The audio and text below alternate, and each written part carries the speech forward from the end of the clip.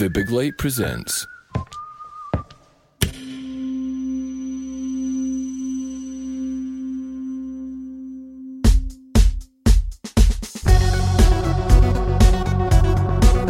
Hello, I'm Sean McDonald. You're listening to Blethered, and my guest is Geoff Ellis. Geoff is the CEO of DF Concerts, the people who bring you so many festivals and music events throughout Scotland.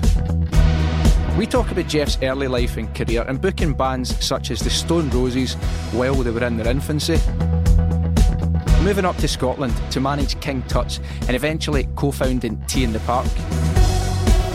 And Geoff talks about some of his greatest memories throughout his career, including smuggling Brandon Flowers of the Killers through the Tea in the Park campsite. And as always, there's plenty more.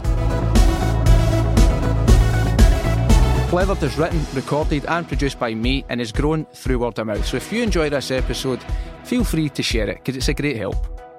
Cheers.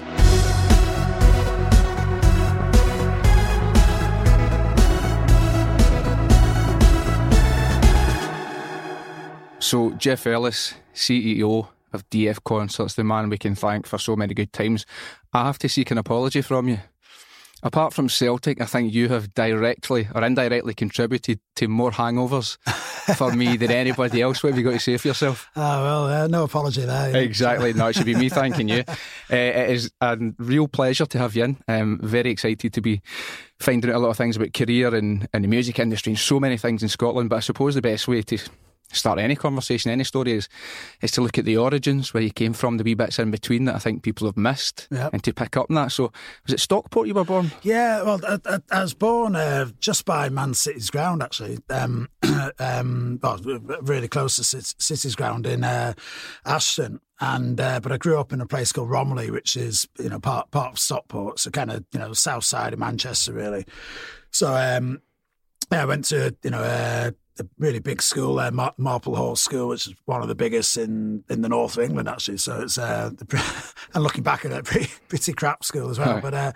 But a lot of fun, and a lot of mates from school. And then went to Stockport College. Did a diploma in building. I left school when I was 16, and I was going to actually go and work with my dad, who was a stonemason. And my mum and dad split up when I was about 6 or 7 or something, and kind of lost touch with my father over bits of time. But then he'd been back in touch, and I'd always been working during the kind of school holidays for the firm he used to work for. So I said I'd go and do that and become an apprentice stonemason. But that kind of fell through. So I managed to get into Stockport College, did a diploma in building there, and went on to Coventry Poly to do building. And then wasn't it for you though, was it? Hated it. Straight off to Middlesex Poly to do a media studies degree. Yeah, it was more. I got in initially because I got good grades in English, so I went in to do a humanities degree, which was going in to do English and history. But the history of it was quite hard, doing Spanish Civil War, which I really enjoyed learning about that. But the Russian Revolution, which I thought would be great, and I was into kind of communist theory and everything, so I thought, studying the Russian Revolution, God, was that hard, but by being on that course, it meant I could, as part of the humanities modules, could do film and TV as well. So, and I tried to do media studies at Coventry Poly, and they wouldn't let me swap course. So, so this was kind of ideal. So, I went to City of London Poly as well, kind of Shoreditch, way before Shoreditch became cool like it is now. But so I was doing film and photography, as well as some English and a bit of history. So, kind of focused more on the film and the photography and side of things, and thought hopefully I can be a film director or get to work in film. And one of my first jobs was working on whilst I was at college, I was working on a video for a little known band called Deacon Blue. Wow, no way, tell me about that. Yeah, I was working as a runner, and their record label was making a video called Dignity, for the song Dignity. Wow, hot the bus. If anybody's as big a Deacon Blue fan as me, they'll be screaming are going, no way, dignity, that's unbelievable. And if you watch it, there'll be, you see Jim, playing keyboards, and there's a reflection of the water meant to be. And you can see it reflecting on him. That special effect was me. I had the bit of tinfoil, really, and against the light, and you can't see me move my arms here. Inextricably linked to Scottish culture from the start before you even got here. Yeah, and somebody posted that, and I made a comment on it. Lorraine McIntosh came straight back and said, all the years I've known you, Geoff, and worked with you, when you've been a promoter, I never knew you worked on that video. That's amazing. And it went much further, because being a runner, obviously you do, all the odd jobs, and I was driving as well. I'd only just learned to drive, actually. And so they'd given me a van. And the first job was Lorraine wants her gloves. She's left them in the Columbia Hotel, which is, used to be the rock and roll hotel long before the K West in London. And the Columbia is legendary amongst bands. I think Billy Sloan still stays at the Columbia when he goes to London. But the bar used to open all night. Great place. And Deacon Blue, obviously being a Scottish band, was staying in there as every other Scottish band has.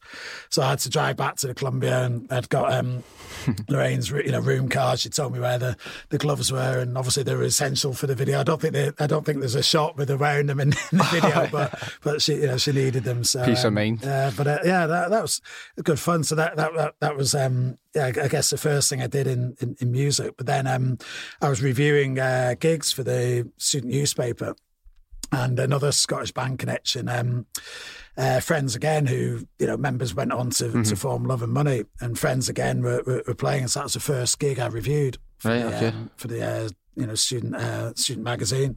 So I was kind of working on the door, doing security at the gigs and stuff, and putting up the posters for gigs, and then helping load a PA in and that kind of stuff. So the entertainment manager left, and it was because it's a permanent job working for the student union, and he left, and recommended that I took over until they found somebody else to do the job. And I did that for 3 months and thought, quite fancy this as a full-time job, so I applied for it permanently, and went part-time in my degree and full-time working for the Students' Union. Did you just, starting in the, I suppose would it have been the Deacon Blue video, did you just get a sense of this is kind of where I want to be around? Was there an element of excitement to it? Or? Yeah, definitely, because whilst I in my head I thought, it's film. Film's obviously very difficult to get into, and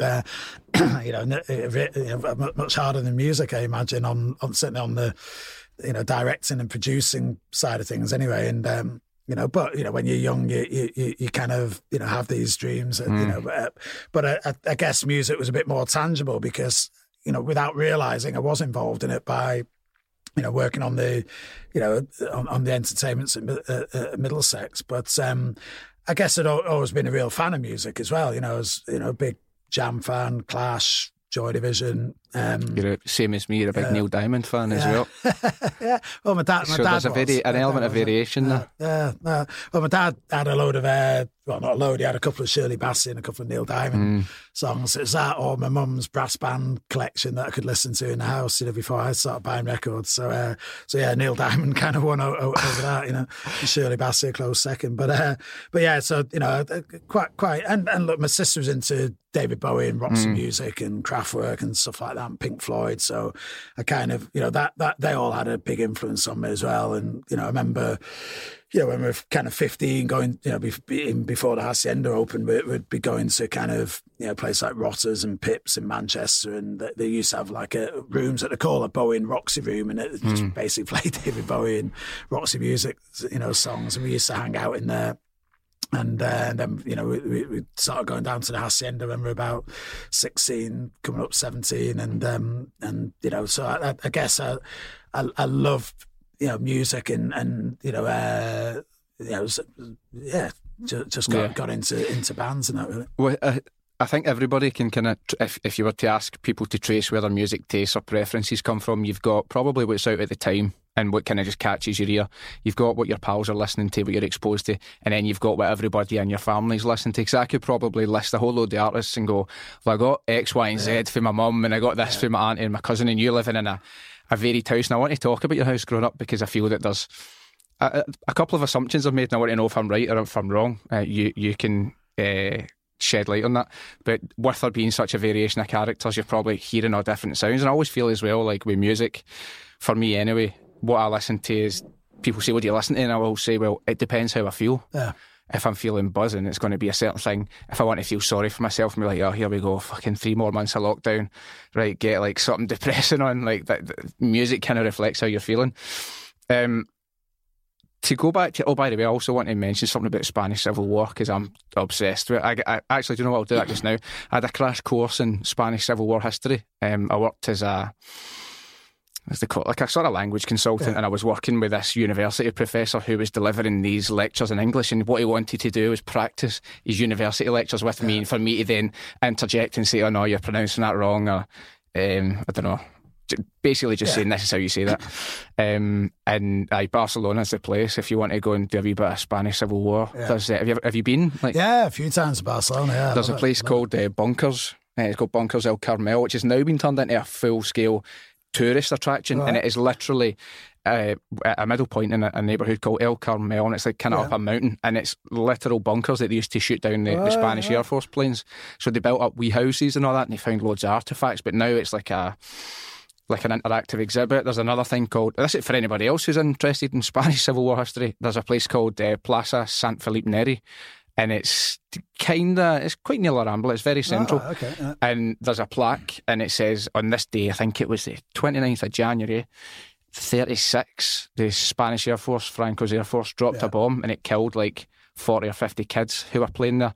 And they've never repaired the shrapnel from like these big massive concrete blocks, and there's big chunks missing out of them. You think if it did that to a big brick wall, but there's a lot of fascinating history to go and look at in Barcelona with regards to that. What I was going to say about you growing up, so obviously in Glasgow, football is a massive thing about determining where you stand in the political spectrum at times, or you know, kind of you can make a lot of assumptions that will usually be correct about somebody based on their football.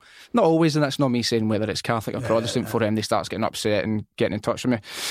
So your parents were the North East, and they supported Middlesbrough and Newcastle. Yeah, that's right. Did your 3 siblings are United fans? Yet you chose City. Yeah. What do you think that says about you? because that is like, that's really oppositional, even in England, to take the different route. Yeah, no, it is weird. And my eldest sister, actually, she's a big City fan now, but she was a United fan. Now, she changed. My brother and my 2 sisters, they weren't seriously into football, but they were United. But it's weird because in Manchester, it's generally well known that City are the Manchester club. That people say there's more people support City in Manchester. I think the reality is it's about half and half, but all the rest of United fans come from outside of Manchester. So that's why United have such a big fan base, whereas in the city it's pretty mixed. But when I was growing up as a kid, United had started to become more dominant, even from the Tommy Docherty days, even before they started winning things. United were kind of doing slightly less worse than City were. Once we got into the kind of mid-70s. So at school, there's a lot of plastic Liverpool fans, plastic Leeds fans in particular, because Leeds were doing well, and United fans. So me being a City fan was a bit rare at primary school, at least anyway. Although out of the people who actually went to games, it's probably about even between City and United. But in the household, it's weird because my dad was a real football fan, but he did his apprenticeship in London, so he'd gone to see Arsenal a lot when he lived in London, and I think I was in the 1930s, because he was actually going to go off to Spain for the Civil War. And then he was because he used to go on all the anti-fascist marches in London and everything. And but anyway, obviously then he ended up in the Second World War anyway. But my mum wasn't a big football fan, but Middlesbrough was Newcastle was her team, and Middlesbrough was my dad's team. But I don't know whether it's just a reaction. I certainly always remember liking the colour blue and hating the colour red from a very young age.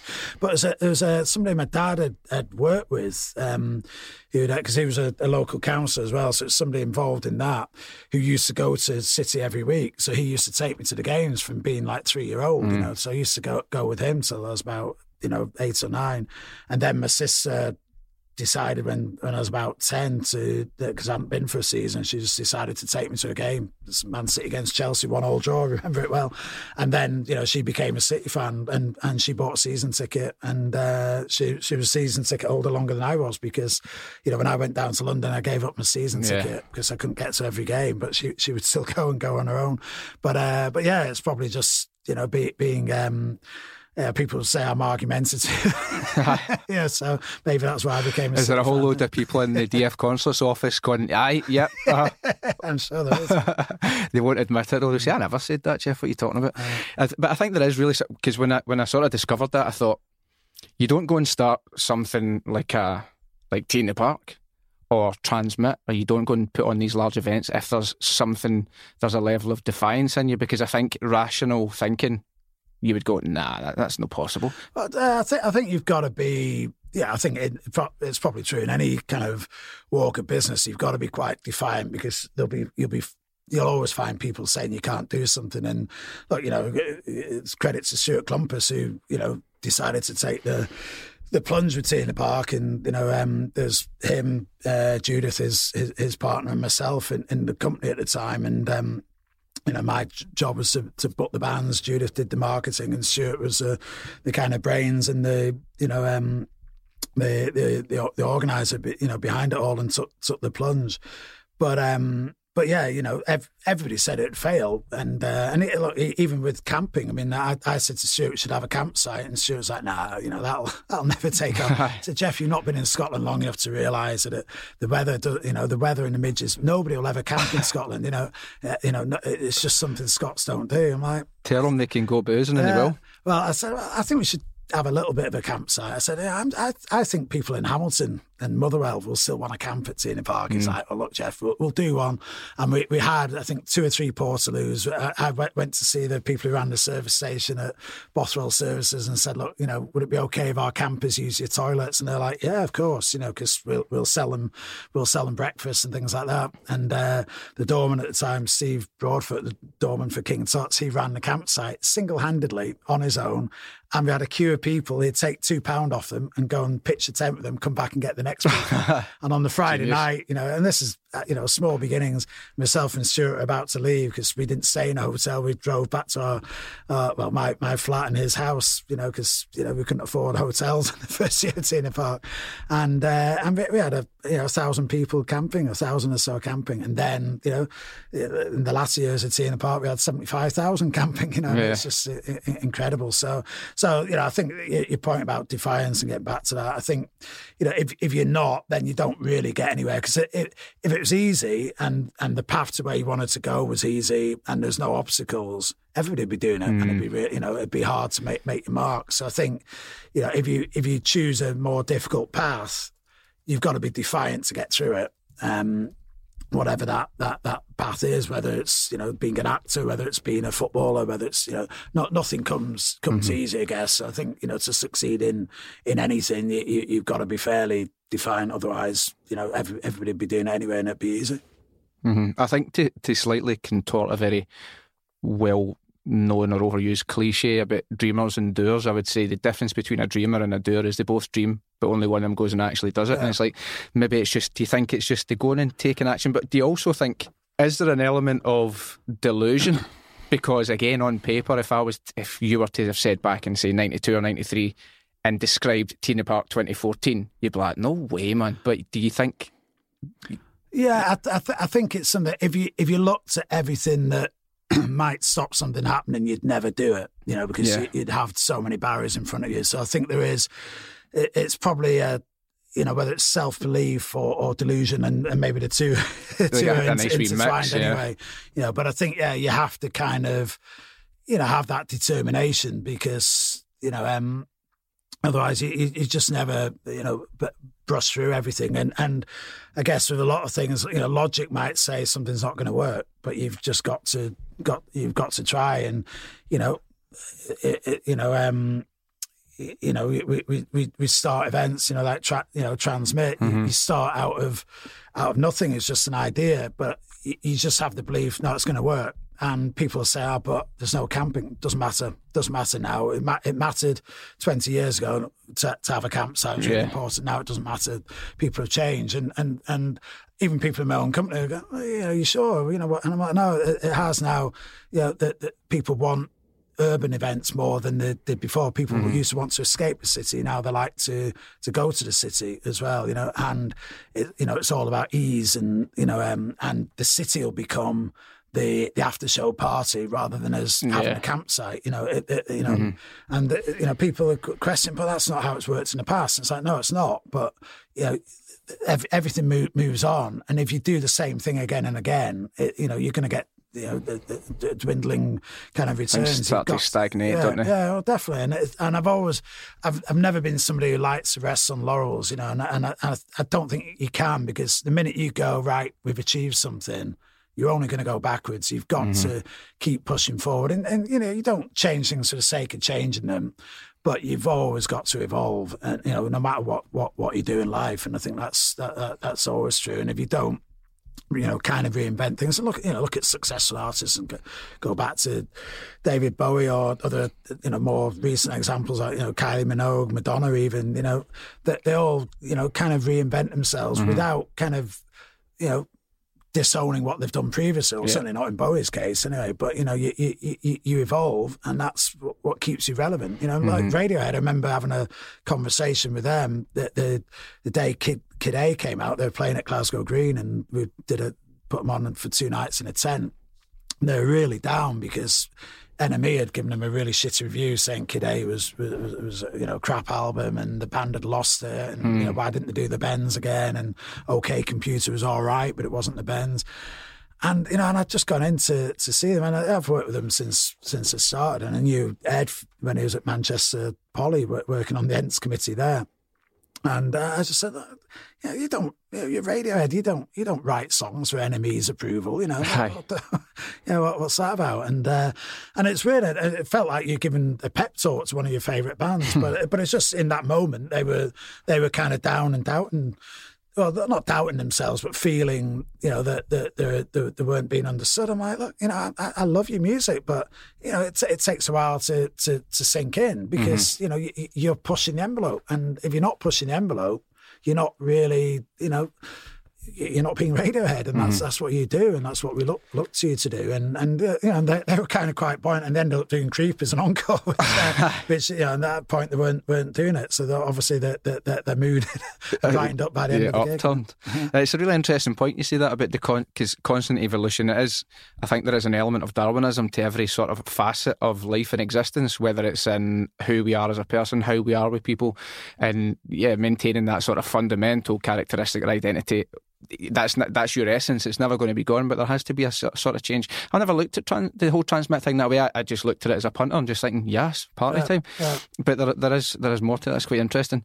We'll go back to one of your first, and I've got a question for this one, and you can tell me which it is, right, or if it's a mix of both.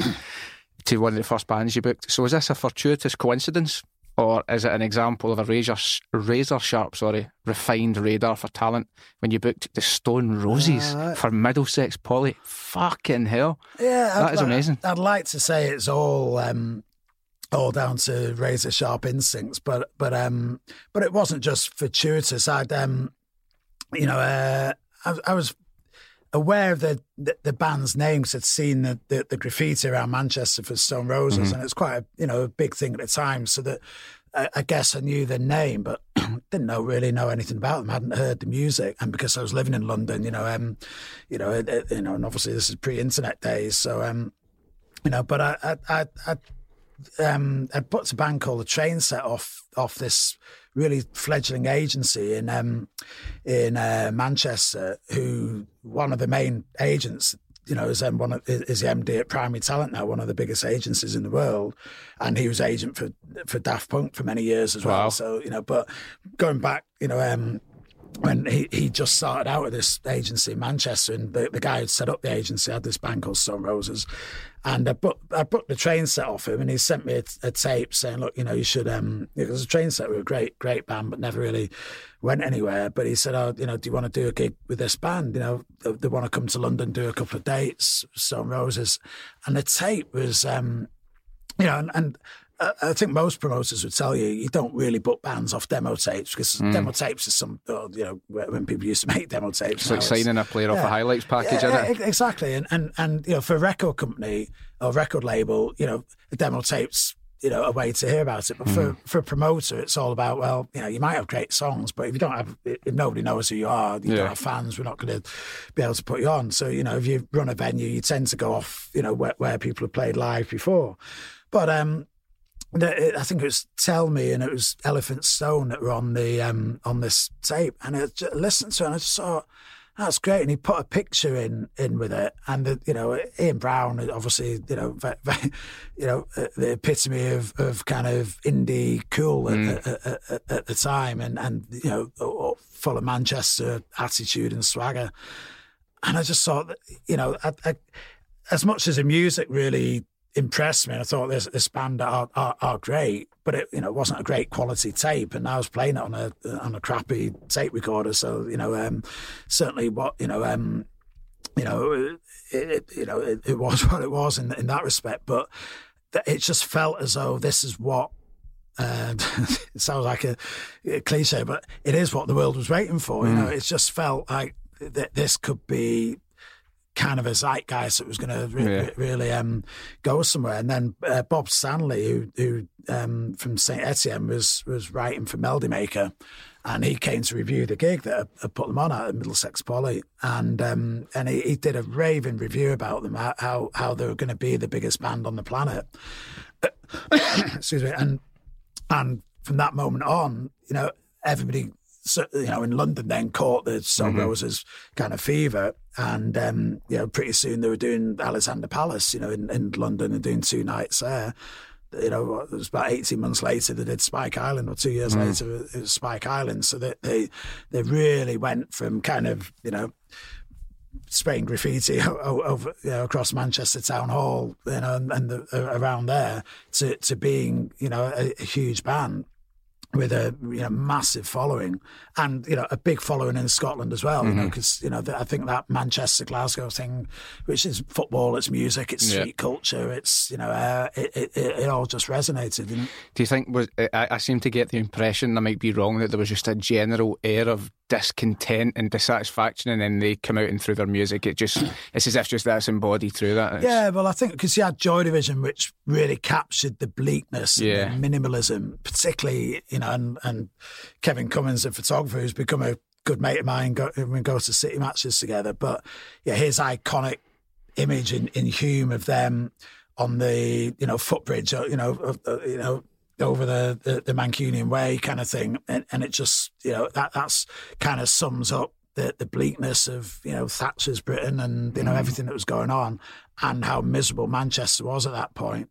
The Stone Roses brought that on the crest of the second summer of love, the whole kind of acid house kind of thing going on in the background as well, and it was a positive kind of outlook that they came out with. It was, they were pretty much the first indie dance band, and you had people like Charlatans following on, Happy Mondays, closely behind. In London you have Flowered Up, and and that whole kind of scene, which Stone Roses pretty much started with the Mondays being very influential in it. It just created a real, I don't know. Because we're still living in dire times, but it just kicked against everything, but with a real air of positivity, and dance culture exploded around that. But and New Order, as well with the Technique album, and made that bridge between indie and dance music, and suddenly all these kids were going to the Hacienda, but were wearing baggy clothes and dancing to Fool's Gold, as well as to the latest kind of things from Detroit and Chicago. Another band I wanted to ask about, I was quite taken aback by this. I couldn't really work out what level they were at this point. You'll be able to fill me in. So when you were working at the Marquee Club in London, Aerosmith were one of the bands that you brought in. That's amazing. Was Steven Tyler very much Steven Tyler at that time? Yeah, they were possibly the biggest rock band around at the time. They were headlining, Donington Monsters of Rock festival. So they, and I can't claim that it's great booking prowess that they were doing the marquee. It was, the marquee was legendary by reputation. So particularly American bands wanted to play there, and they needed a warm up for Donington, and obviously, they couldn't do anywhere bigger because that would have affected the sales of Donington. So I had them and Poison as well, who were playing and who were very big at the time too. And Wonder Stuff, I think, the same week. It's probably the best week ever in that version of the Marquee Club. Anyway, I wasn't involved when it was at Wardour Street, which is when it's in its heyday. But yeah, it was a great gig. It was, again, it's like all those gigs that are really a hot ticket. It kind of, when you're inside, there's only the capacity is 850. There's probably about 50 guests. So it's not the biggest gig around, but it's like, wow, it's Aerosmith on that stage, and it felt a bit unreal. To be honest, it felt as though it wasn't really happening because it's certainly the biggest band I'd ever worked with at that time. But I remember getting a really nice letter from Tim Collins, who was kind of their production director at the time, after the show. Just, thanks for looking after us. Really good. We really enjoyed it. And you just go, wow, to even bother to send it. And that was a proper letter, a signed letter on headed paper that they sent me, which I've still got in the house somewhere. I suppose two questions immediately come to mind. The first one would be, having dealt with them, and obviously you're a wee bit overawed, as anybody would be, but when you realise, hold on a minute, they're just guys, just like me, and they're doing their job. First of all, do you think that maybe either consciously or subconsciously made it easier for you to just be head on and approaching acts to come to festivals later on down the line, or to deal with them? Yeah, I think what you find is musicians are people, and okay, you've got to have an ego to be a front person in a band, because otherwise, you're not a Bono, you're not a Steven Tyler, you're not an Ian Brown. But that doesn't mean that these people are when they're not on stage are difficult people, because something like Brandon Flowers, is the most kind of mild-mannered, quiet person you'd meet off stage. And then once he gets on stage, he puts that jacket on literally, and he's a performer, and he's so gregarious, but he's quite shy in real life. But on stage, he's. It's funny that, isn't it? Because that's all you really are exposed to, who they are on stage when they're actually very different characters. And at the end of the day, they're people, and people have in all walks of life have insecurities as well as needing a lot of confidence. I also think are we doing the right thing? So they obviously challenge themselves, which is why they're at bands who are at the top of the game are probably there because they do question what they do as well, and is it relevant? And so whilst they've got to have confidence, it doesn't mean that they become arrogant. And certainly, in terms of like behaviour, the whole rock and roll excesses tends to be from smaller bands on the way up rather than bands who are at the top, because for one, they want to hang on to their money when they're at the top rather than paying for TVs going out of hotel windows. But I guess they are normal people, and that they like to kick back and have a drink with their mates as much as anybody else does, really. I suppose this is pretty much the sort of bingo question where it could be in it, and a wee bit lazy for me, but who are the standouts, or are there any sort of particular standout memories? Say if you're sitting at a dinner table, would you you'll have like a go-to tale of, I had a night out with this guy, or this woman tried to fire into me, or this guy threw a TV at the Blythewood Hotel. I think some of the great, and I've been privileged to work with a lot of artists over the years, and they're all, pretty much all of them have been privileges. Roger Daltrey, I've got to meet him through his patronage of Teenage Fan Club, Teenage Cancer Trust. Sorry. A friend of mine who kind of runs all the events really for the charity at the Albert Hall and everything. So he's introduced me to Roger a couple of times, and I've been at a couple of events where Roger spoke, and then we've had a chat afterwards, and because we've supported the charity as well through a lot of our events. you know, so he's invited me to things. He's, he invites me to his shows, and even gets us tickets for the odd Chelsea game against City. But so, you know, but seeing and the reason I mention him is seeing the Who at Tina Park was amazing, because the Who, you know, as a band as a kid, you know,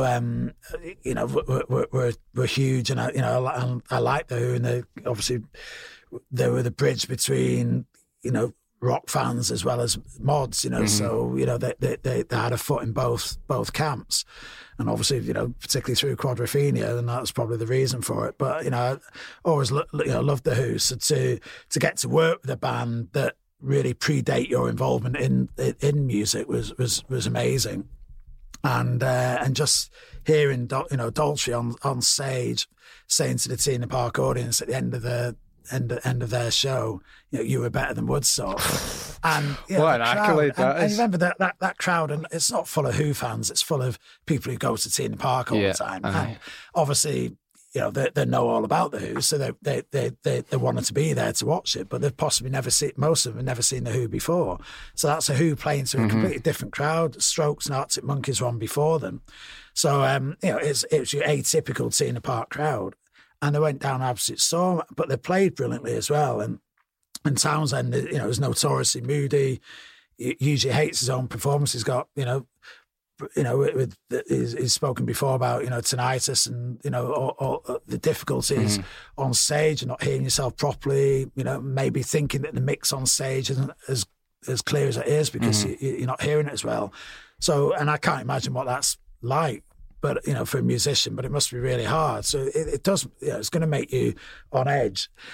He loved it, you know. He loved the gig, and you know, him and Daltrey going off arm in arm at the end of the show, and smiling, and you know, Daltrey would say, "Well, you know, I do that on every gig," but you know, Townsend certainly doesn't. Yeah. So the two of them being happy at the gig that I'd booked him for and was running was you know, a brilliant moment. Again, having Foo Fighters close, you know, and you know, the tradition was we'd put a piper on the stage after the headline artist, right.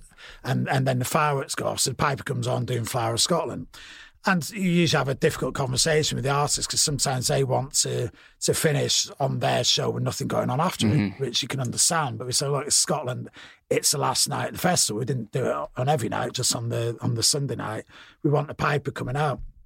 Dave Grohl stands on the stage listening to the piper. The rest of the band are, you know, getting into the cars ready to do a runner, you know, back to the plane and everything. And Dave Grohl stood there, you know, watching the piper and clapping the piper, doing Flower of Scotland and watching the fireworks. And that was a great moment that you've got, you know, a rock and roll legend like that wanting to be in the moment. He's done his set, but instead of just going, right, well, that's me off now, you know, for well and, you know, rest, he's like, I want a bit of this. I want to see the crowd reacting to the fireworks and the piper. Aye. It's like, wow. Enjoyed every minute of it. You know, great moment. I was laughing at you telling a story about Shania Twain asking for a recommendation for a vegetarian restaurant. And what made me laugh most about that is you would be walking down West Regent Street and you'd turn to your pal and go, that wee lassie was a double of Shania Twain.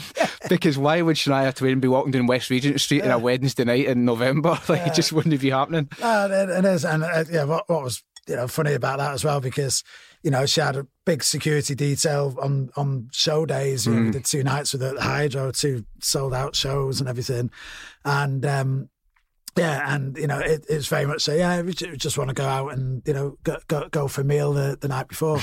Without thinking anything about security, and just and we'll just walk. You know, we'll just, you know, we want somewhere. We want to go for a walk, but you know, somewhere that's in walking distance. And you go, wow, you know, that's just and as you say, probably people thinking, oh, that's Shania. You know, obviously not in a stage outfit or anything, but you know, a lot of people are, you know, are very unassuming, and you know, I guess the other example I give is New Order, because that's a great story. Obviously, I was, you know, Joy Division, my favourite band of all time. New Order have been my gym soundtrack for the past few weeks. Actually, I've been listening to. So you know, for me to latterly get to work with them, you know, put them on at Barrowland and the Academy and Tina Park was a great honour, and Brandon Flowers joining them on stage at Tina Park was great actually. And I was stood next to Brandon watching them, and somebody gives him a lyric sheet, and he's just looking at that, and reading it. And I was like, that's, a bit strange. And I was next to him, then somebody runs over with a mic, gives it to Brandon, and Brandon goes on, I think it's Crystal that they did together. Oh. So then, of course, that's why he's got the lyrics. He's just having a quick recap of the lyrics before he goes on stage with New Order.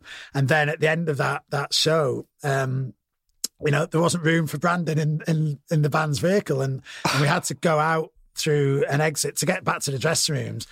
There's a little gap between at that point where the campers go back up, and you had to do it really quickly before all the campers started going up there, because then you couldn't have stopped the crowd.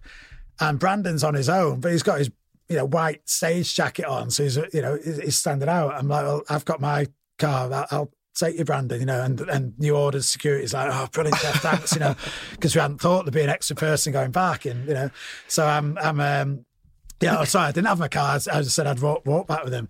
So then I'm taking Brandon through all the campers on the way back up to the campsite. So I put my coat over the top of him so that people, it's not as obvious. But obviously the same thing, as we're walking past, people are going, that's Brandon Flowers, and obviously because he'd just literally come off the Radio 1 NME stage, and so we managed to get Brandon, back through before he got dragged off back to some party on the campsite. But the real New Order story was had him on at the Usher Hall in Edinburgh, and it was a really important Man City game just before we won the league for the first time with 2012 against the QPR. Yeah. And so we were playing Newcastle in the penultimate game of the season, which we kind of had to win. So I took my son at the time, who got into New Order. So we got the train to Newcastle, went to the game. And that was brilliant. We won 2-0. Yaya Toure really, bossed it. And we get the train to Edinburgh. And I thought, right, he's not going to last the whole show. I'd arranged for somebody to drive us back.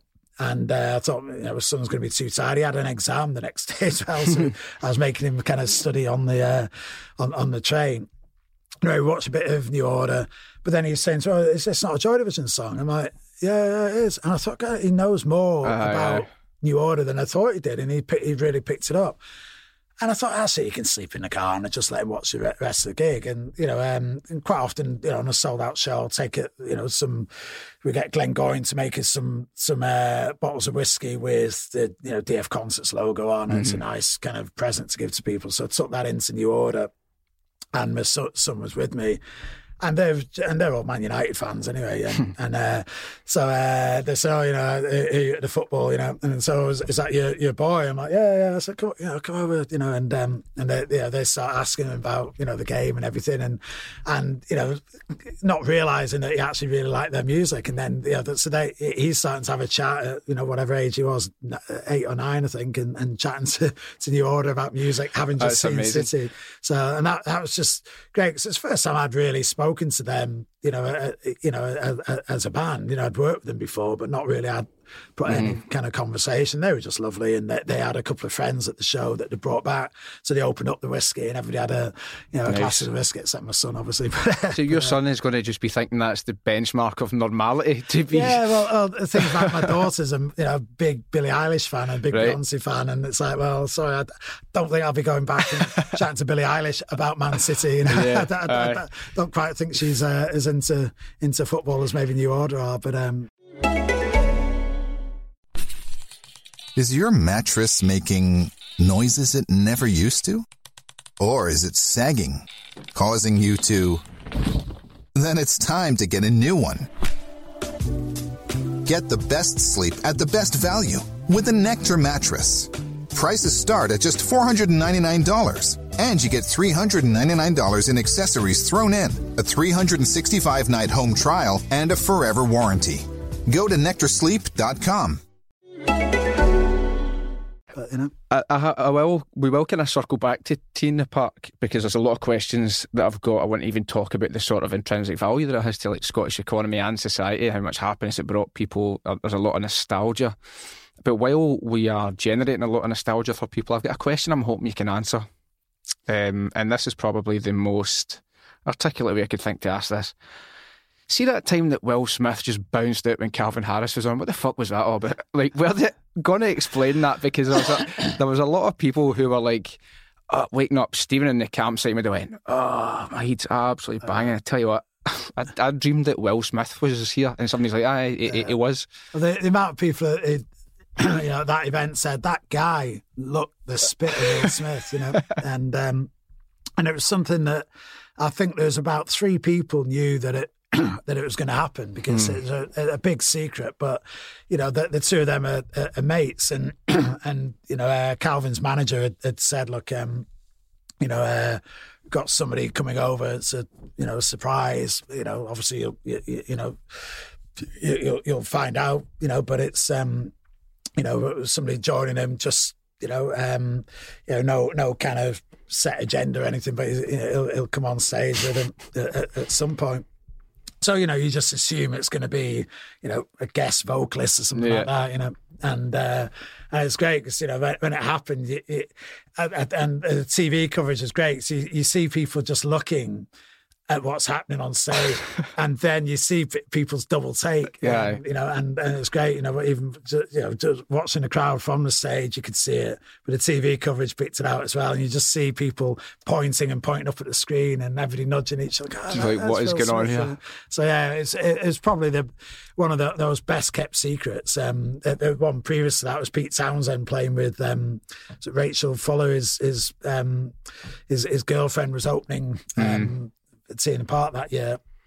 So, and it's a year before we got the Who to play. So I thought, right, we need to make Pete Townsend really want to come back to TRNSMT Park. And him and Rachel were coming in a Silver Airstream. So normally, like, first band on stage, an artist that nobody's heard of, they wouldn't necessarily be getting the star treatment, but like part the, right behind the main stage, let's park that Airstream. Let's have Pete feeling that. And and I think he made a comment of, God, that's how they look after, the opening acts on the bill. How are they going to look after us as headliners, if we come back. And I was already in conversations with their agent about, doing them headlining the following year. So actually, when I had the tip off from Rachel's agent that Pete was going to play guitar with her, because that was the reason her guitarist couldn't make the date. So Pete just said he'd fill in, but obviously on the basis that it wasn't announced, So it's great. And the people who got to the stage really early got a real treat. So like, that old guy looks like Pete Townsend. I know. Did a bit of a windmill action there. It's Pete Townsend. Every year there seems to be an occasion where somebody would have probably just said, "Here, what was in that drink, by the way?" Because I think I'm seeing things.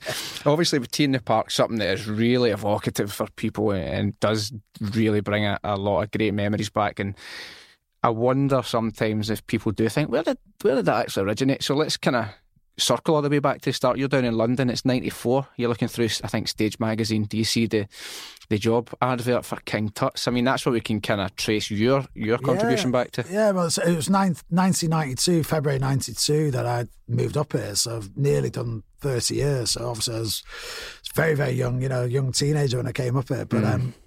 But it was, so it would have been 91. I was kind of living in London, working in London, and doing some touring with a couple of English-based promoters, just running shows for them up and down the country, and doing a few kind of rap shows at Brixton Academy and the old Town and Country Club. I was kind of repping those for people, working with Tim Westwood and Gangstar and people like that, and promote my own club nights down there.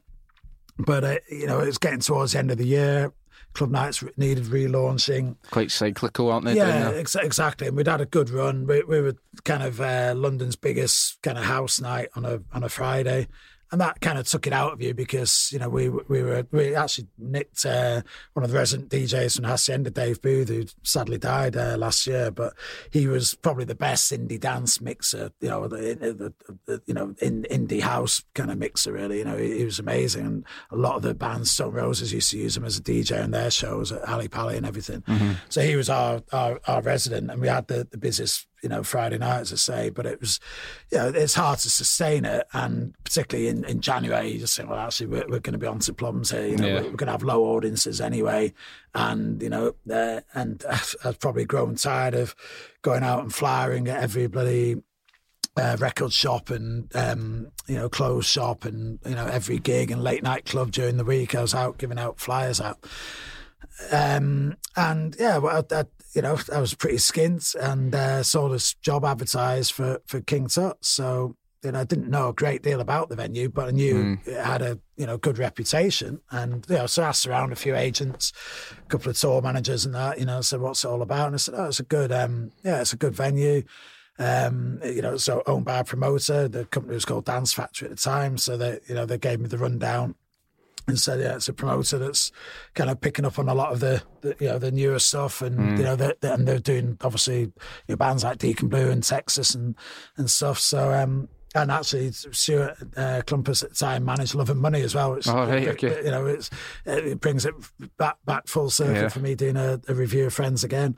But, so I just applied for the job and came up to Glasgow, had an interview in a tiny production office in King Tut's and just said, look, I'm into running a venue up here. And Stuart was saying, well, I want somebody who's going to come in and promote shows generally as well as just King Tut's. So I said, well, look, I need to, get to know Scotland a bit more before I'd be confident booking shows into Barrowland and the SCCC and everything. And Stuart was like, we'll give it a year or so of doing King Tut's, and then you can step up and do other things. And I started doing people like Jamiroquai and Galliano and Sarah MCs, and using a tunnel as a leap between King Tut's and Barrowland, and doing shows at Barrowland. Ice Cube and Ice-T and people like that. And so taking the company probably more into doing dance stuff as well as the rock and pop that it had established itself with. So, doing bands like Chemical Brothers and doing Daft Punk as a co-pro with Slam and and bringing in Underworld and Massive Attack, those kind of bands that Dance Factory wouldn't have been doing otherwise. So kind of became a promoter in Scotland, really. And then Stuart said in 1993, late 93, let's do this festival. And Dennis Desmond, who's effectively the main shareholder in the company who bought Stuart out, so he's been my boss ever since, really, I guess. But Dennis did team apart with us from the word go as well. So because he was doing a festival in Ireland called Failure. So and there's a guy called Paul Morrison who was head of music at KLP, who had the Tenants account. So that all came together, and it's like, let's do this music festival. That was when you came up for the interview. That wasn't your first time in Scotland or Glasgow. One of your first times was you've lived one of my dreams. Now I get the piss taken out of me for this, right? But you can't take the piss out of somebody who doesn't care and who's proud of it. So you went to see Wet Wet Wet at Glasgow Green. I did, I did. Yeah. Was that did that give you, or am I reaching here, but did that give you a feeling of the Glasgow, because the Glasgow crowd is renowned for being something special. The whole, for all my pals all over Scotland, the Scottish crowd is number one, but I think we're in unequivocal agreement that the Glasgow crowd is the most special. It is, definitely. And again, like Brandon Flowers was great at testament to that, because I can't remember if it was Killers or Kings of Leon who played King Tut's first, but I think it's Killers actually. And that is just insane, isn't it? And then they said to Kings of Leon, you've got to do King Tut's on the tour. It's brilliant, and you've got to do Glasgow. And then obviously both went on to headline, Tea in the Park and everything. But they're particularly American acts swear by Glasgow audiences and the Scottish audiences generally, because Tea in the Park became a Scottish audience, not just a Glasgow audience. But it's I think it's because it's quite unpretentious, and somebody said, it's a bit patronising to say it's the most passionate crowd, but I don't think it is, because I think Scots are passionate about everything, whether it's football, whether it's music, whether it's rugby, whatever. I think, but it's that unpretension. So people aren't kind of looking around to see whether it's cool to clap. You go to a gig in London, and people might clap, but they don't get into it in the same way. And the further north you go, Manchester audiences are much more I don't want to say riotous because it's not a riot, but they're much more demonstrative than a London audience, and certainly a Glasgow audience is much more so than a Manchester audience. I've got a very comical example of just that exact thing. So I went to see Mamma Mia in Glasgow, right? And again, I love ABBA, who doesn't? And everybody's gone mental, and it was amazing. It was a pure party. So then I was in London, like this must have been like 2 years ago, and my mate was like, here. It's like a Tuesday night, and he's like, "Do you want to go and see Mamma Mia?" It's like, aye, definitely. I was the only person singing, right? and there's a thing that I think most people from Manchester up, when you're in London, or the further away you are from your home city, the more of a caricature of the stereotype of a Glaswegian or something you become. So I'm like, what's wrong with you? Why isn't everybody up? Why isn't everybody up singing? And I think there is this unapologetic enjoyment, and also sometimes this very phrase can have sort of negative connotations, but I don't think it should be that way. We also just love getting mad with it and having a party, and I don't think there's anything wrong with it. No, and look, it's definitely that lack of pretension. And I remember we put on Dolly Parton, and just looking at the audience, everybody's singing every word of every song. Aye. It could have been anybody on stage. We could have just had a Dolly Parton. You could have put me on stage with a guitar. Because nobody could hear us singing. Everybody was singing over the top of it. and only in Glasgow. But yeah, that Wet, Wet, Wet gig, I guess, and the first time in Glasgow, I was up for a student union conference. So we're in that for a couple of days and didn't really see much of Glasgow at all. But then I ended up staying an extra day. There's a guy who did my job at Brunel University, and he knew a couple of people in Glasgow, so they said they'd put us up for another night and took us and said, "Oh, there's this gig happening." So we went down to that, and it was and it's just first time in Glasgow and being in a huge crowd and just feeling actually this feels very welcoming, and similarity to Mancunians as well. And it's just it just felt. And we walked to the gig, walked back. We went somewhere. This is still not found a place we went to afterwards, actually. But yeah, it's just great atmosphere, really friendly kind of vibe. But just kind of, I guess, your first introduction being Glasgow Green and Wet, Wet, Wet. Couldn't really be more Glasgow, could it? I know. Or Clyde Bank even. I love Wet, Wet, Wet, man. I want to interview Marty Pello so badly, just to sit and tell him how good his tunes are.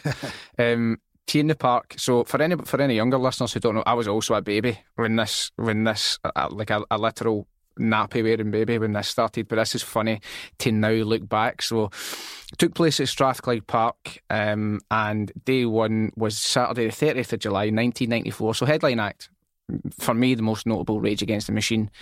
But in the King Tut's tent, you've got Blur, Manic Street Preachers, and Pulp. That is a headline state. Although I don't know if I'm having those boys for Blur. They're all right, but overall, I know they've got a huge fan base, so that's a huge headline stage on its own. Then the next day, Sunday the 31st of July, you've got Primal Scream and Della Mitre, two amazing acts. But then the King Tut's tent, you've got Oasis. Now could you have had any idea, well, first of all, what the festival would go on to be, but also what these acts would go on to achieve? Like, even now, their tunes come on in the place that's erupting. I think there was in the King Tut Centre, there was 5 future headliners that year. Unbelievable. That played, and Dee Ream were in there as well. Actually, they were. But I keep telling people, sorry to interrupt you, but I keep saying to people that Tony Blair wrote "Things Can Only Get Better," and people keep believing me. For anybody that doesn't know, this sort of soundtrack to New Labour's resurgence was Dee Ream's "Things Can Only Get Better," and also if anybody doesn't know, Professor Brian Cox, exactly, that guy, the astrophysicist or scientist or whatever, was in that band. Yeah. That's even more mental than Dougie Vipon being in Deacon Blue. But it is, and it's all obviously. Brian Cox's career is all down to Tea in the Park. He's got you to thank. He had his astrophysical eyes opened at Tea in the Park.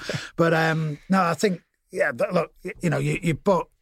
When you're booking something like a King Tut's tent at that time, or any of the smaller tents, at Transmit, the King Tut's stage there, Jerry Cinnamon played the first year, Lewis Capaldi the second year, Fontaine's DC, you're booking people who you think are going to be the future stars. And obviously not everybody does become one. But that year, I think we had a particularly good, success rate with the bookings. Now, Oasis, you could feel we're going to, in the same way that Stone Roses exploded, you could feel that was going to happen with Oasis. So, it looks like, wow, what an amazing booking.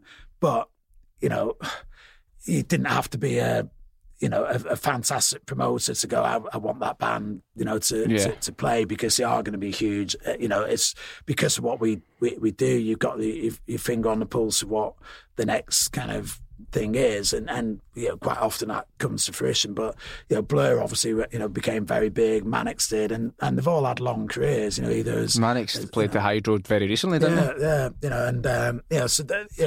And Pulp, I'd been around actually for years before Teen Apart. They were probably the longest standing of those bands. But Oasis were the brand new act. But you just felt, I'd worked with them at the Tramway for Radio 1's Sound City, and you just felt then actually that this band are really that they're going to explode. So, and I just remember on the bill, I think there's One Dove and Smash that were either side of them, and remember one agent going, who are this band Oasis, they shouldn't be above my band. It's like, I don't think you'd be saying that come July. And obviously at that point in July, they were huge and people couldn't get in the tent because, and the next time that happened, I guess, was Coldplay, and when Yellow broke, and they were on at a similar time in the King Tut's tent, albeit the King Tut's tent was a bit bigger by that point. And again, everybody, outside the tent singing along as they could hear the tunes outside. And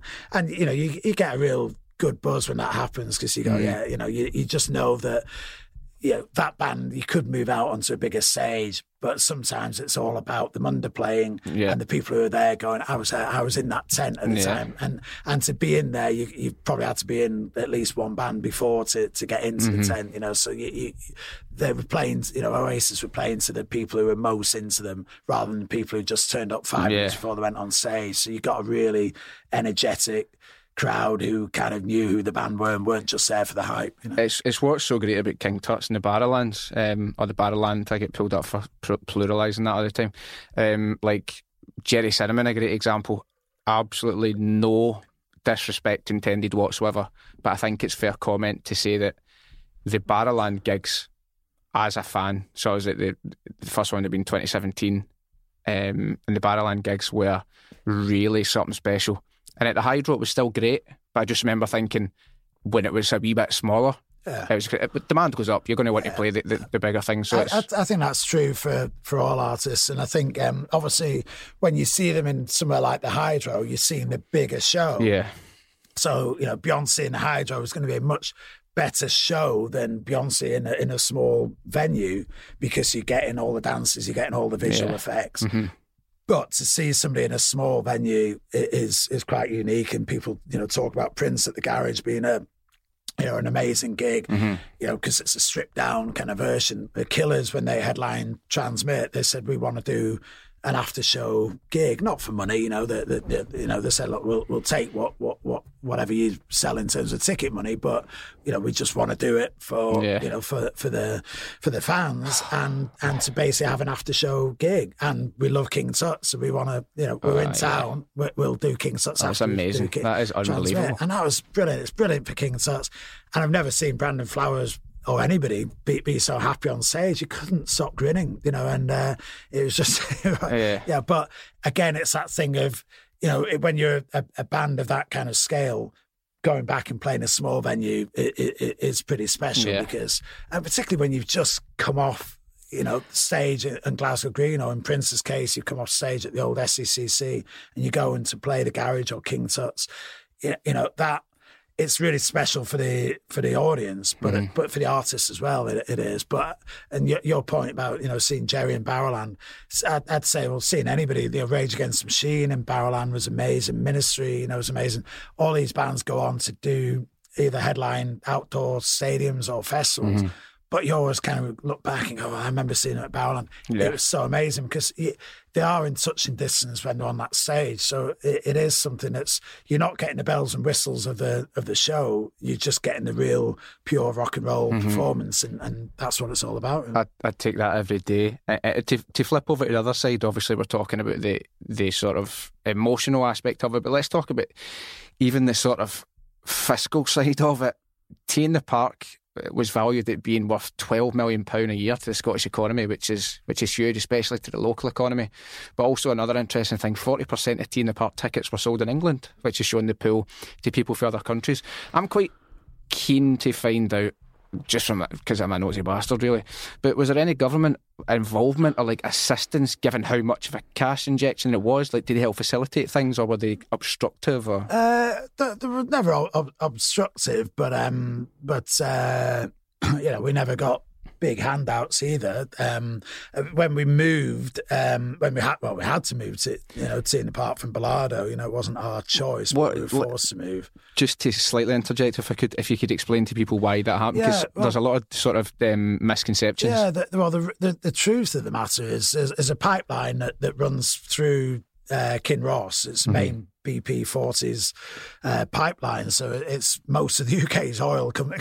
Wow. was coming through and gas coming through Bilardo, but it was safe. It's one of the safest pipelines in the world, and the schools and Aberdeen Airport runway are on top of it as well. So, there's hotels. So it's not unique that T in the Park was on top of it, but because of the number of people at T in the Park, the health and safety executive deemed it not unsafe. They deemed the consequence of the pipeline failure being unacceptable, which of course it would be, because tens of thousands of people being blown up is unthinkable.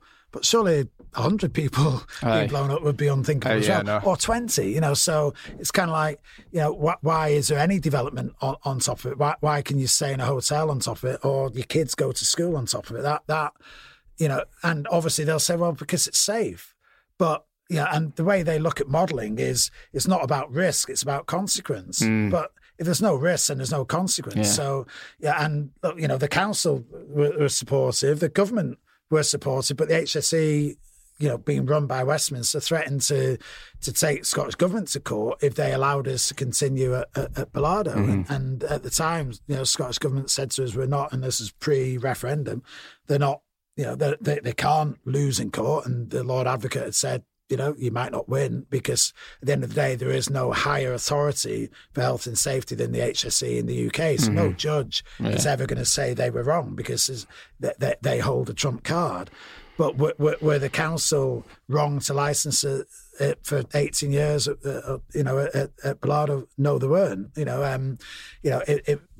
BP wrong to let us do an event there? No, because if it was unsafe, Aberdeen Airport wouldn't be operating. So, so that was the reason we had to move, and it was really frustrating. And Scottish Government helped to a degree. We got some funding, but in real terms, in terms of the costs of moving, and I don't want to demean the contribution because we were grateful for it, but it was a drop in the ocean, and we gave a third of it back because it was support over 3 years, and we only had 2 years at the new site. But if I tell you, we lost. We ploughed hundreds of thousands of pounds, in high numbers of hundreds of thousands into Bilardo in terms of creating infrastructure, putting in a whole water main for because you've got to have water, and you've got 75,000 people staying on site. So we created the facilities for not a mini city, the 5th biggest city in Scotland at Bilardo for one weekend. Nice. And then when we had to move all that and start again, and you're starting again. Not growing organically, because when we went to Bilardo, we moved what was a 35,000 capacity event and then grew it to 90,000 while we were there. We were then trying to move that size of event into Strathallan, which was effectively starting from scratch again. So we had to put a load of infrastructure into there, and paying for stuff in the ground, fibre optics and water mains and moving land and everything. And that costs so much to do. And what was just frustrating was the follow, because we shouldn't have had to move, but it got to the point where, the government said we can't support you we can't, allow the council to allow you to continue. We've got to, and it's all because of the pipeline, but it's not, you can't say it's BP's fault, because it wasn't, because they would say that the pipeline was at its safest when T Park was on, because it was permanently protected 24 hours a day on the build and the break and during the event. And we made sure we kept, we didn't have any structures on top of it. We made sure that, nobody was digging into the ground. So all of those protections were there while the event was there. BP had somebody on site 24 hours a day as well. So it was safe, but, at the end of the day, and it was just changes in personnel, I guess, because HSE had allowed or not objected to the planning consent for 18 years. It's just when it came up again, somebody decided, and it was basically Boffins and Liverpool deciding that it doesn't compute for them. I wonder if the person who made the final decision get knocked back for being too drunk or something at the door of T Park. He's like, I'm going to get them one day.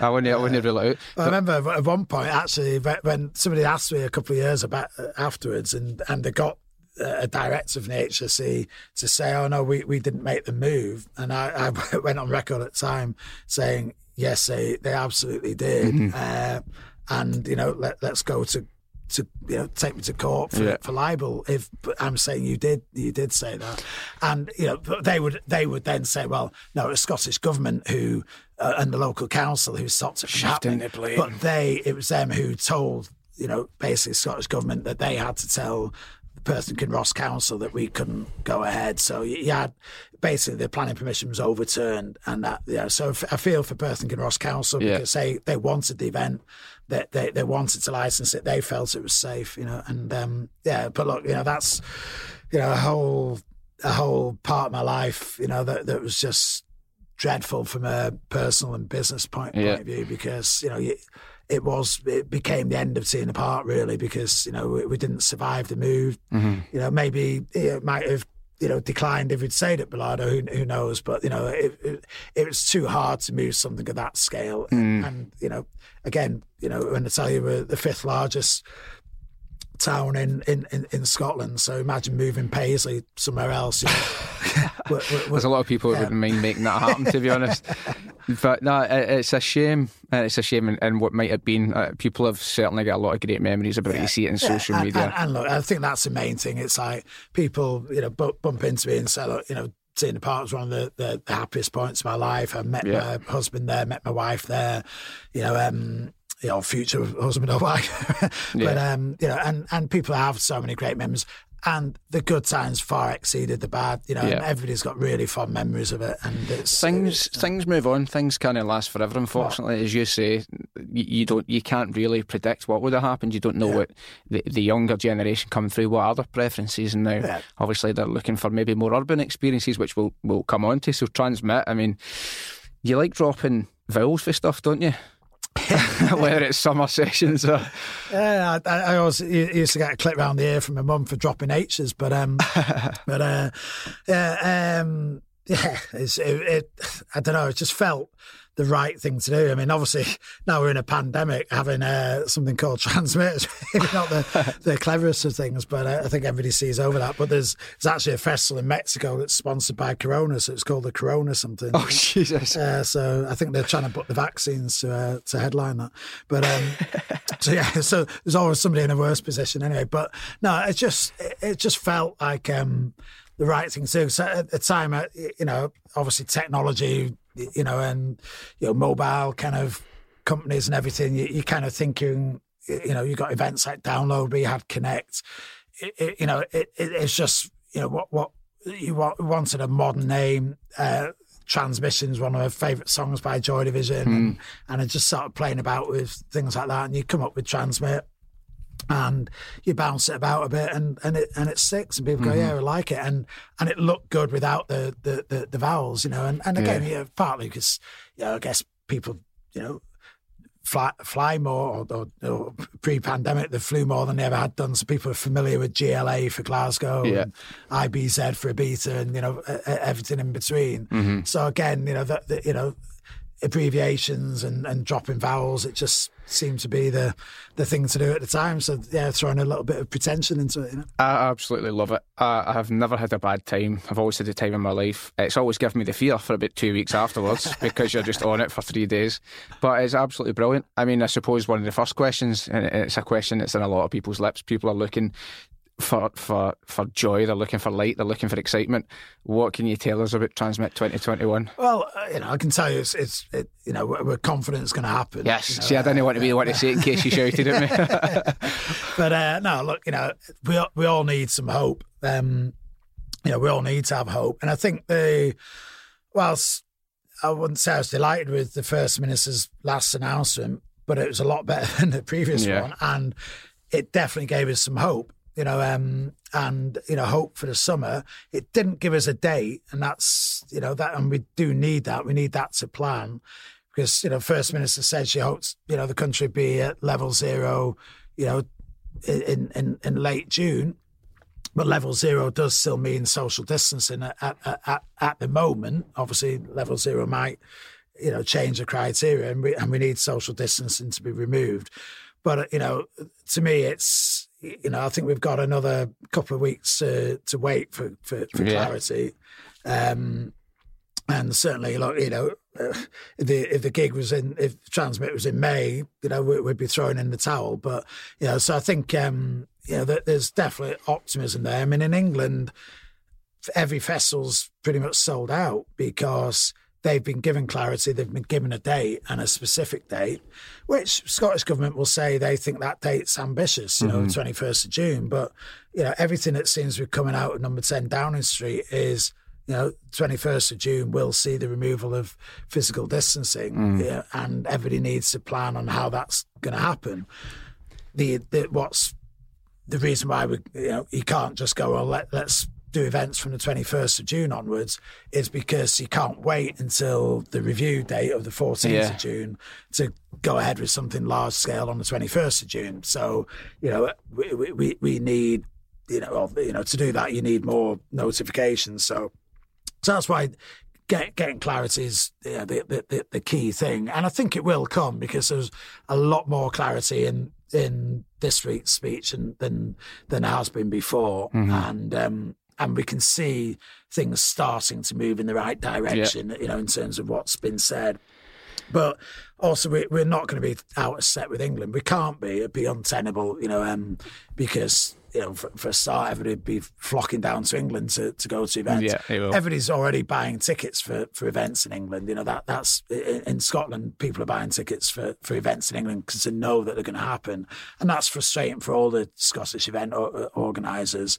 It's frustrating even in the conference market, because conferences are confirming for England because they've got some certainty. They don't have that certainty in Scotland. But what the confidence I've got now is, the First Minister said we'll probably only be 2 weeks behind England.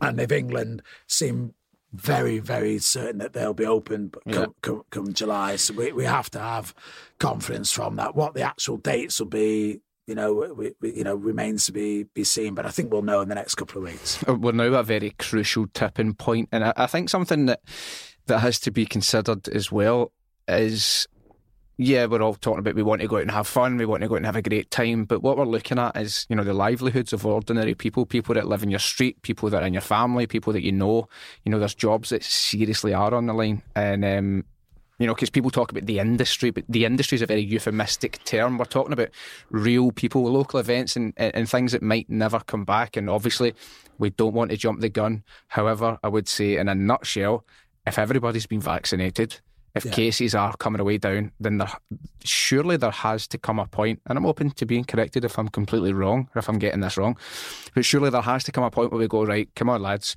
it's been a year and a half, and everybody in this island has been vaccinated who's eligible. Yeah, you're absolutely right there. Absolutely right. Because I think, and it's funny, I remember Jason Leach, who's a head clinician, when somebody asked him the direct question of what do the conditions need to be like to open up fully, and he was saying, well, I'm a clinician, so I have to answer that in the safest possible terms. So, until the virus is eradicated,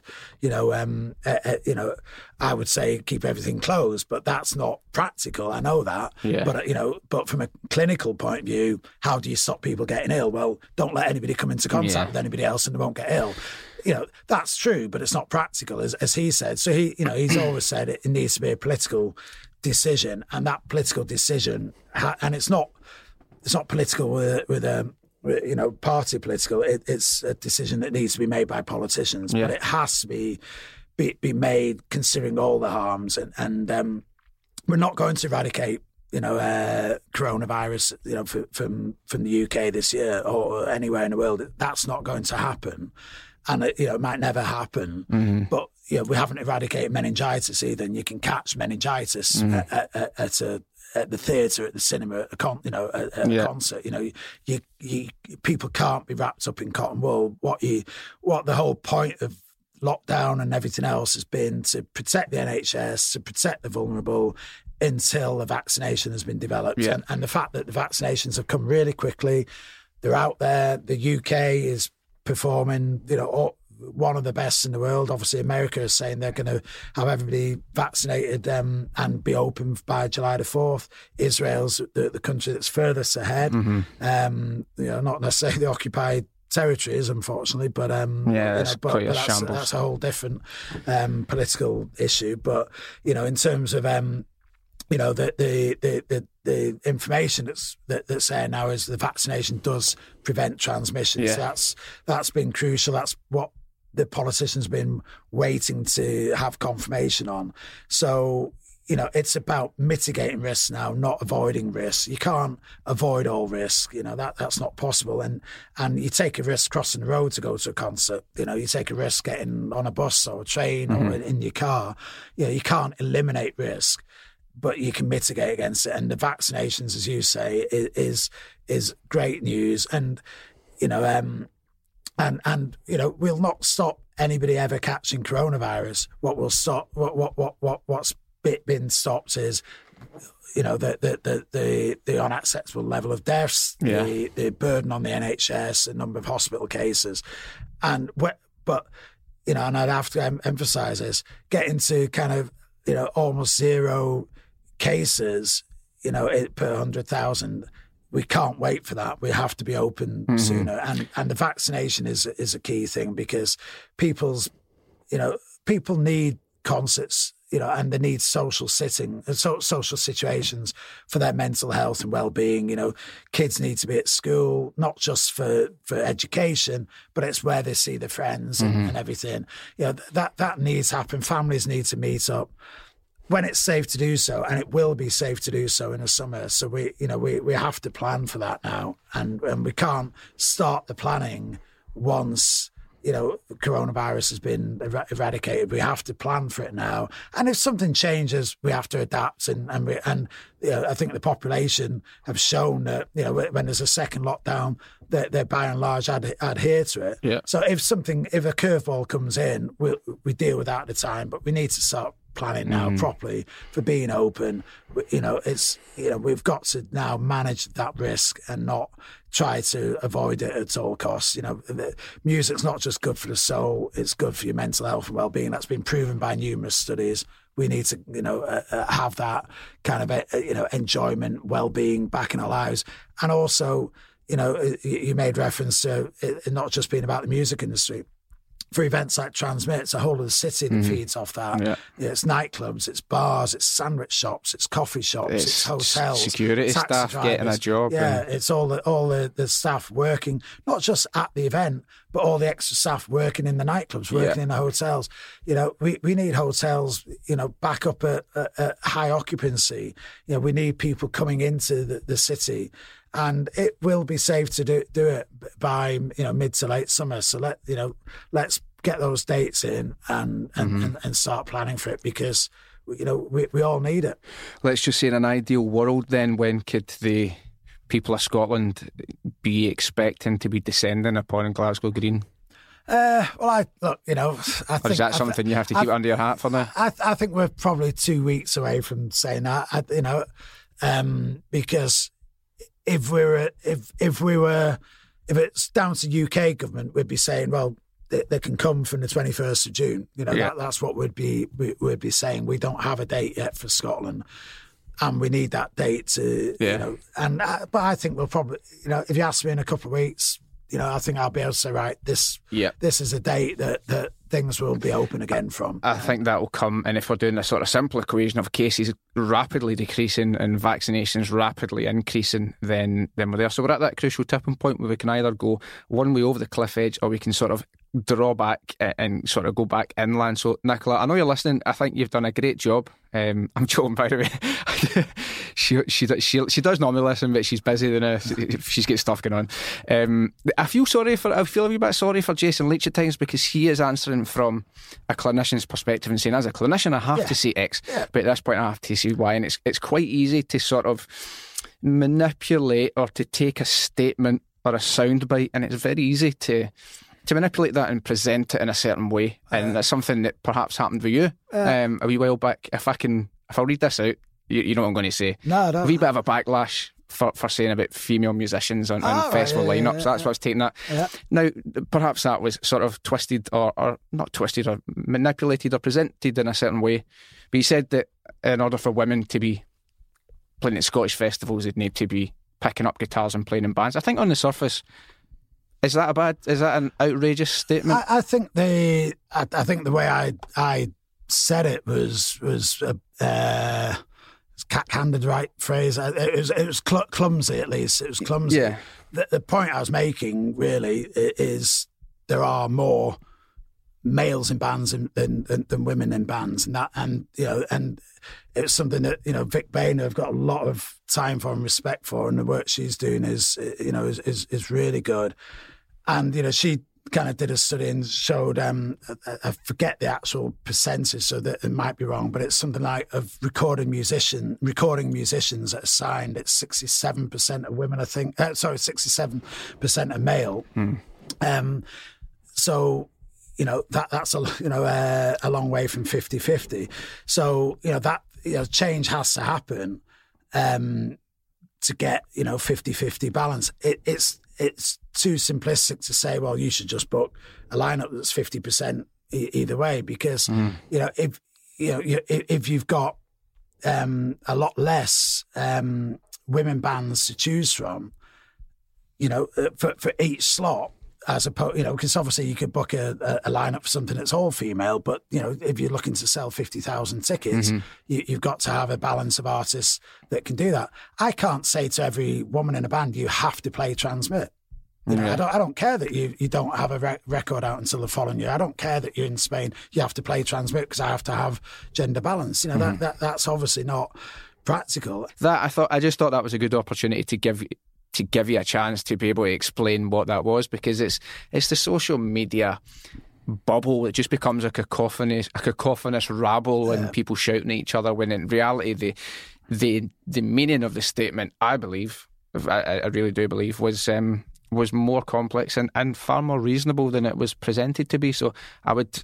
and look, there's a lot of women agents now in the industry, which when I started there was only one or two, and most of them actually contacted me at the time and said, look, you kind of know what you're saying, you made a bit of an arse of how you said it, but and again, I know from some of the Scottish-based women artists that we deal with are asked to make comments on it, and they kind of say, well, actually, no, we've worked with DF for a while, and they do give opportunities to women artists, but and it was a difficult thing, because the way it's presented was as though I'd said something, rather than people saying, "Oh, you probably could have phrase what you're trying to say a bit better." But, if somebody reports that somebody said something, everybody jumps on. Yeah, exactly. You said that, rather than looking at the detail of it. It's framed in a certain way, and I'd imagine then that people would just pick up from those quotes and write a story, as opposed to getting in touch with you and going, "Here, mate, do you want to clarify that before we kind of write about it?" I suppose that's the world we live in, and the social media bubble doesn't help. But yeah, no, I think it was. I think it was unfair, and I think any reasonable person listening we take that into consideration, and it's not just as simple as 50-50. That it's as you've explained, it's a complex thing to work around. As you say, you can't say no. You're not taking a holiday. You're going to be in Glasgow Green on that day. But as an aspiration, I think 50-50 gender balance is a good aspiration to have, and certainly that's what we would love to achieve. So it's not easy, and we're not going to get to it this year or next year, but to have it as a long-term goal. And when I'm talking about gender balance, I'm talking about at each level, because it's easier to have half of the lineup, to have 50-50 across the whole lineup. That's a lot easier to achieve than to have 50% of the headliners and 50% of the penultimate headliners, as gender balance. That's where the challenge is. It's not having, and I guess that's where it came across. I was saying you can't have 50% of the lineup being women artists. When I talk about, because I see it as headliners. And that's what people are looking at, and I think most people are when they look at the main stage headliners and go, well, that's a balance, and whether it's gender or genre, because people could go, you rock or you dance or you pop or it's a mixture, so. But that's the most visible thing. That's what's selling the tickets. But certainly, as you move, across the bill, then it's easier to get that balance, because you can, proactively support women artists, on the smaller stages, and help develop acts, for the future. And Tamzine being a good example, who's on the Queen Tut stage. The last time we had the festival, is now on the was on the Queen Tut stage, is now on the King Tut stage, and hopefully will be a main stage artist at some point in the future. So again, it's kind of trying to change the shape of future festival lineups by putting more effort in, booking the lineups. As we used to, we're finding, new bands like we talked about Oasis and, Blur and Mannix in the early days of Tea in the Park. You're trying to find your future headliners. And now it's a case of, and I think every festival's doing this, is trying to book as many fledgling women artists as it can to help change, to help move that dial. So it becomes easier to book, or easier to have more female headliners in the future, because if more female artists have moved through the bill, or not the bill of one specific event, but across, generally across festival bills, then that will become easier, and that's something again, Vic's Vic Bain's studies seem to be suggesting as well. So. No, I think it's fairly explained, and I think any reasonable person listening will understand where you're coming from. And it's not like journalists to twist things or to misrepresent things, and it's happened once, it's happened before, and I'm sure it will happen again, but you kind of deal with it. Just as we kind of round up, is there anything else that you kind of want to push towards? Oh, there is something, sorry, I'm forgetting, something that's really worth just finishing off on. You are an executive committee member, or a member of the fundraising committee for the Nordoff Robbins Music Therapy in Scotland. So just a wee quick explanation for anybody that's wondering. Nordoff Robbins Therapy is first developed by Dr. Paul Nordoff and Dr. Clive Robbins, and it's practised by hundreds of therapists internationally. Am I right in saying it helps young children and adults as well who are non-communicative and able to sort of therapy through music? Yeah, the work that the clinicians do is phenomenal, and excuse me, and to see music therapy in action and the difference it makes to people's lives, because it can be somebody recovering from a head injury or brain injury and rehabilitation, or it can be somebody who is not responsive to many other senses, or I've seen some children who are hardly responsive to anything at all. Sight, sound. With music, it's something that they can recognise and make a connection with, and to see them either smiling, laughing, or and it might be, helping to perform as well, playing an instrument themselves.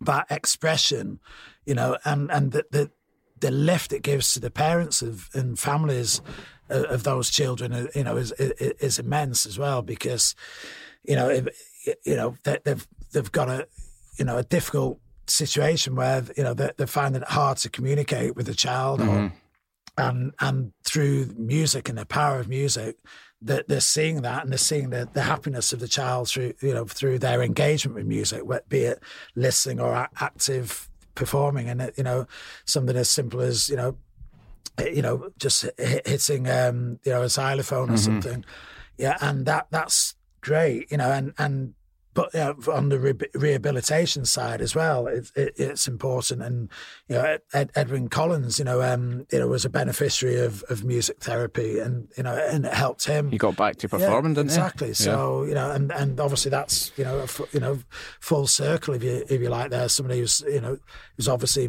been involved in music from as a professional, and then the music therapy helping him. So it's a very it's one of the music industry charities, along with Teenage Cancer Trust as well, because musicians find it easy to support it because of the relevance and the fact that they can contribute to it, and musicians can go out and work with therapists as well. And they can see the benefits. So it's been supported by the music industry for many years. As that we have the Scottish Music Awards. I've got a funny story about that, by the way, the Scottish Music Awards, but you can go on and tell. We've and the Scottish music, the Tart and Clefs started off as being a dinner really at the Hilton, and it's now progressed to being the Scottish Music Awards with live performances, and it's the highlight of a highlight of the Scottish music calendar. And then there's the Silver Clefs in London, which is a great lunchtime event. Doesn't have live music, but has all the major music stars coming in, because again they all want to support the charity, and the auction is fantastic. You've got loads of artists from the Stones to U2 donating things. You'll have record company execs outbidding each other to get there's a famous story that Modest Management tell when they were both heads of different labels, and they were both leaving their labels, so they both had their expense accounts and were there, supporting Olaf Robbins by bidding as much money as they could to raise money for the charity, and I'm sure the record companies, whilst they were like, oh God, there's our outgoing execs spending big money. They all support the charity anyway, so they probably saw it as money well spent. So it's right at the heart of the music industry as a charity, really. If anybody wants to find out how you can help or to find out more, then I would just suggest Google Nordorf Robbins. It isn't that hard. With the Scottish Music Awards, so I found out, I was on a night out and I found out that Simple Minds were going to be appearing to play. They did 3 songs.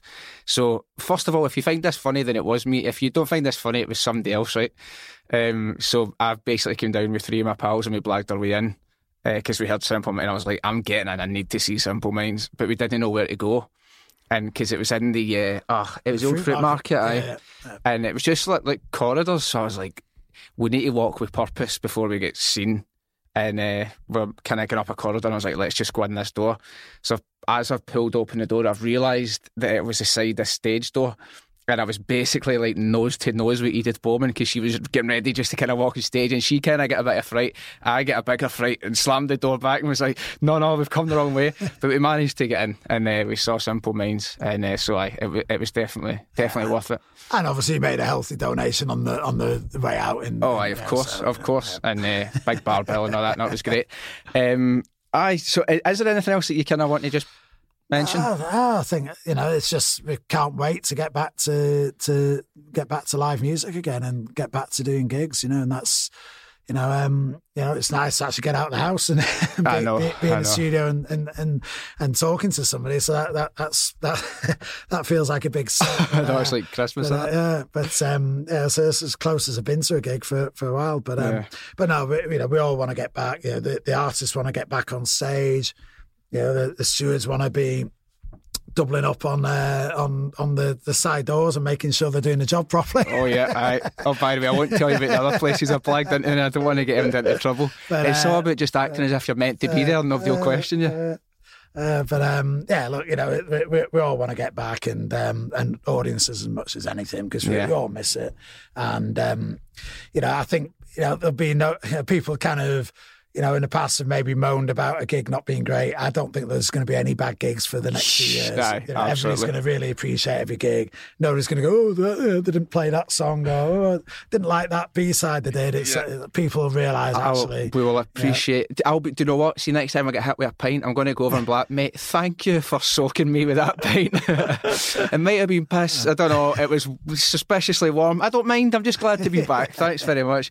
No, Geoff, I am very grateful for you coming in, giving your time. This has been great fun. I'm sure people have enjoyed it. And I suppose the only thing to say to you listening is the curtain comes down on another episode of Blethered. Fingers crossed. The curtain's also coming down in the worst of this COVID period. And hopefully the stage lights are going up and the good times again starting. Fingers crossed. We will transmit announcement soon. Watch this space. Thanks for listening. See you soon.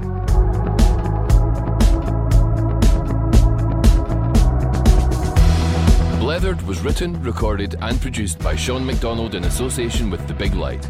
Music and post-production by Brian McAlpine, and for more information, go to thebiglight.com. If you like this podcast, please check out all our other series, including Talk Media. You could start a fight in an empty house, Talking Derry Girls, Brave Your Day, The Tartan Noir Show, Double Scotch, Great Scott, Trust Me I'm a Leader, Unearthed, A Sonic Hug, and Old School, all on The Big Light, Scotland's podcast network.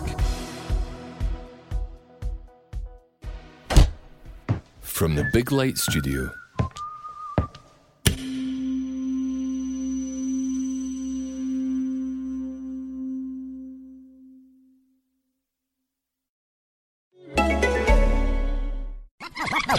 I'm from Australia, the land down under. I am from Brazil. Hi guys, I'm from South Africa. Tell me something. What would you say if you knew the world was listening? My boss and his wife are terrible people. I mean, I love my man and all, don't get me wrong, but dude is worthless.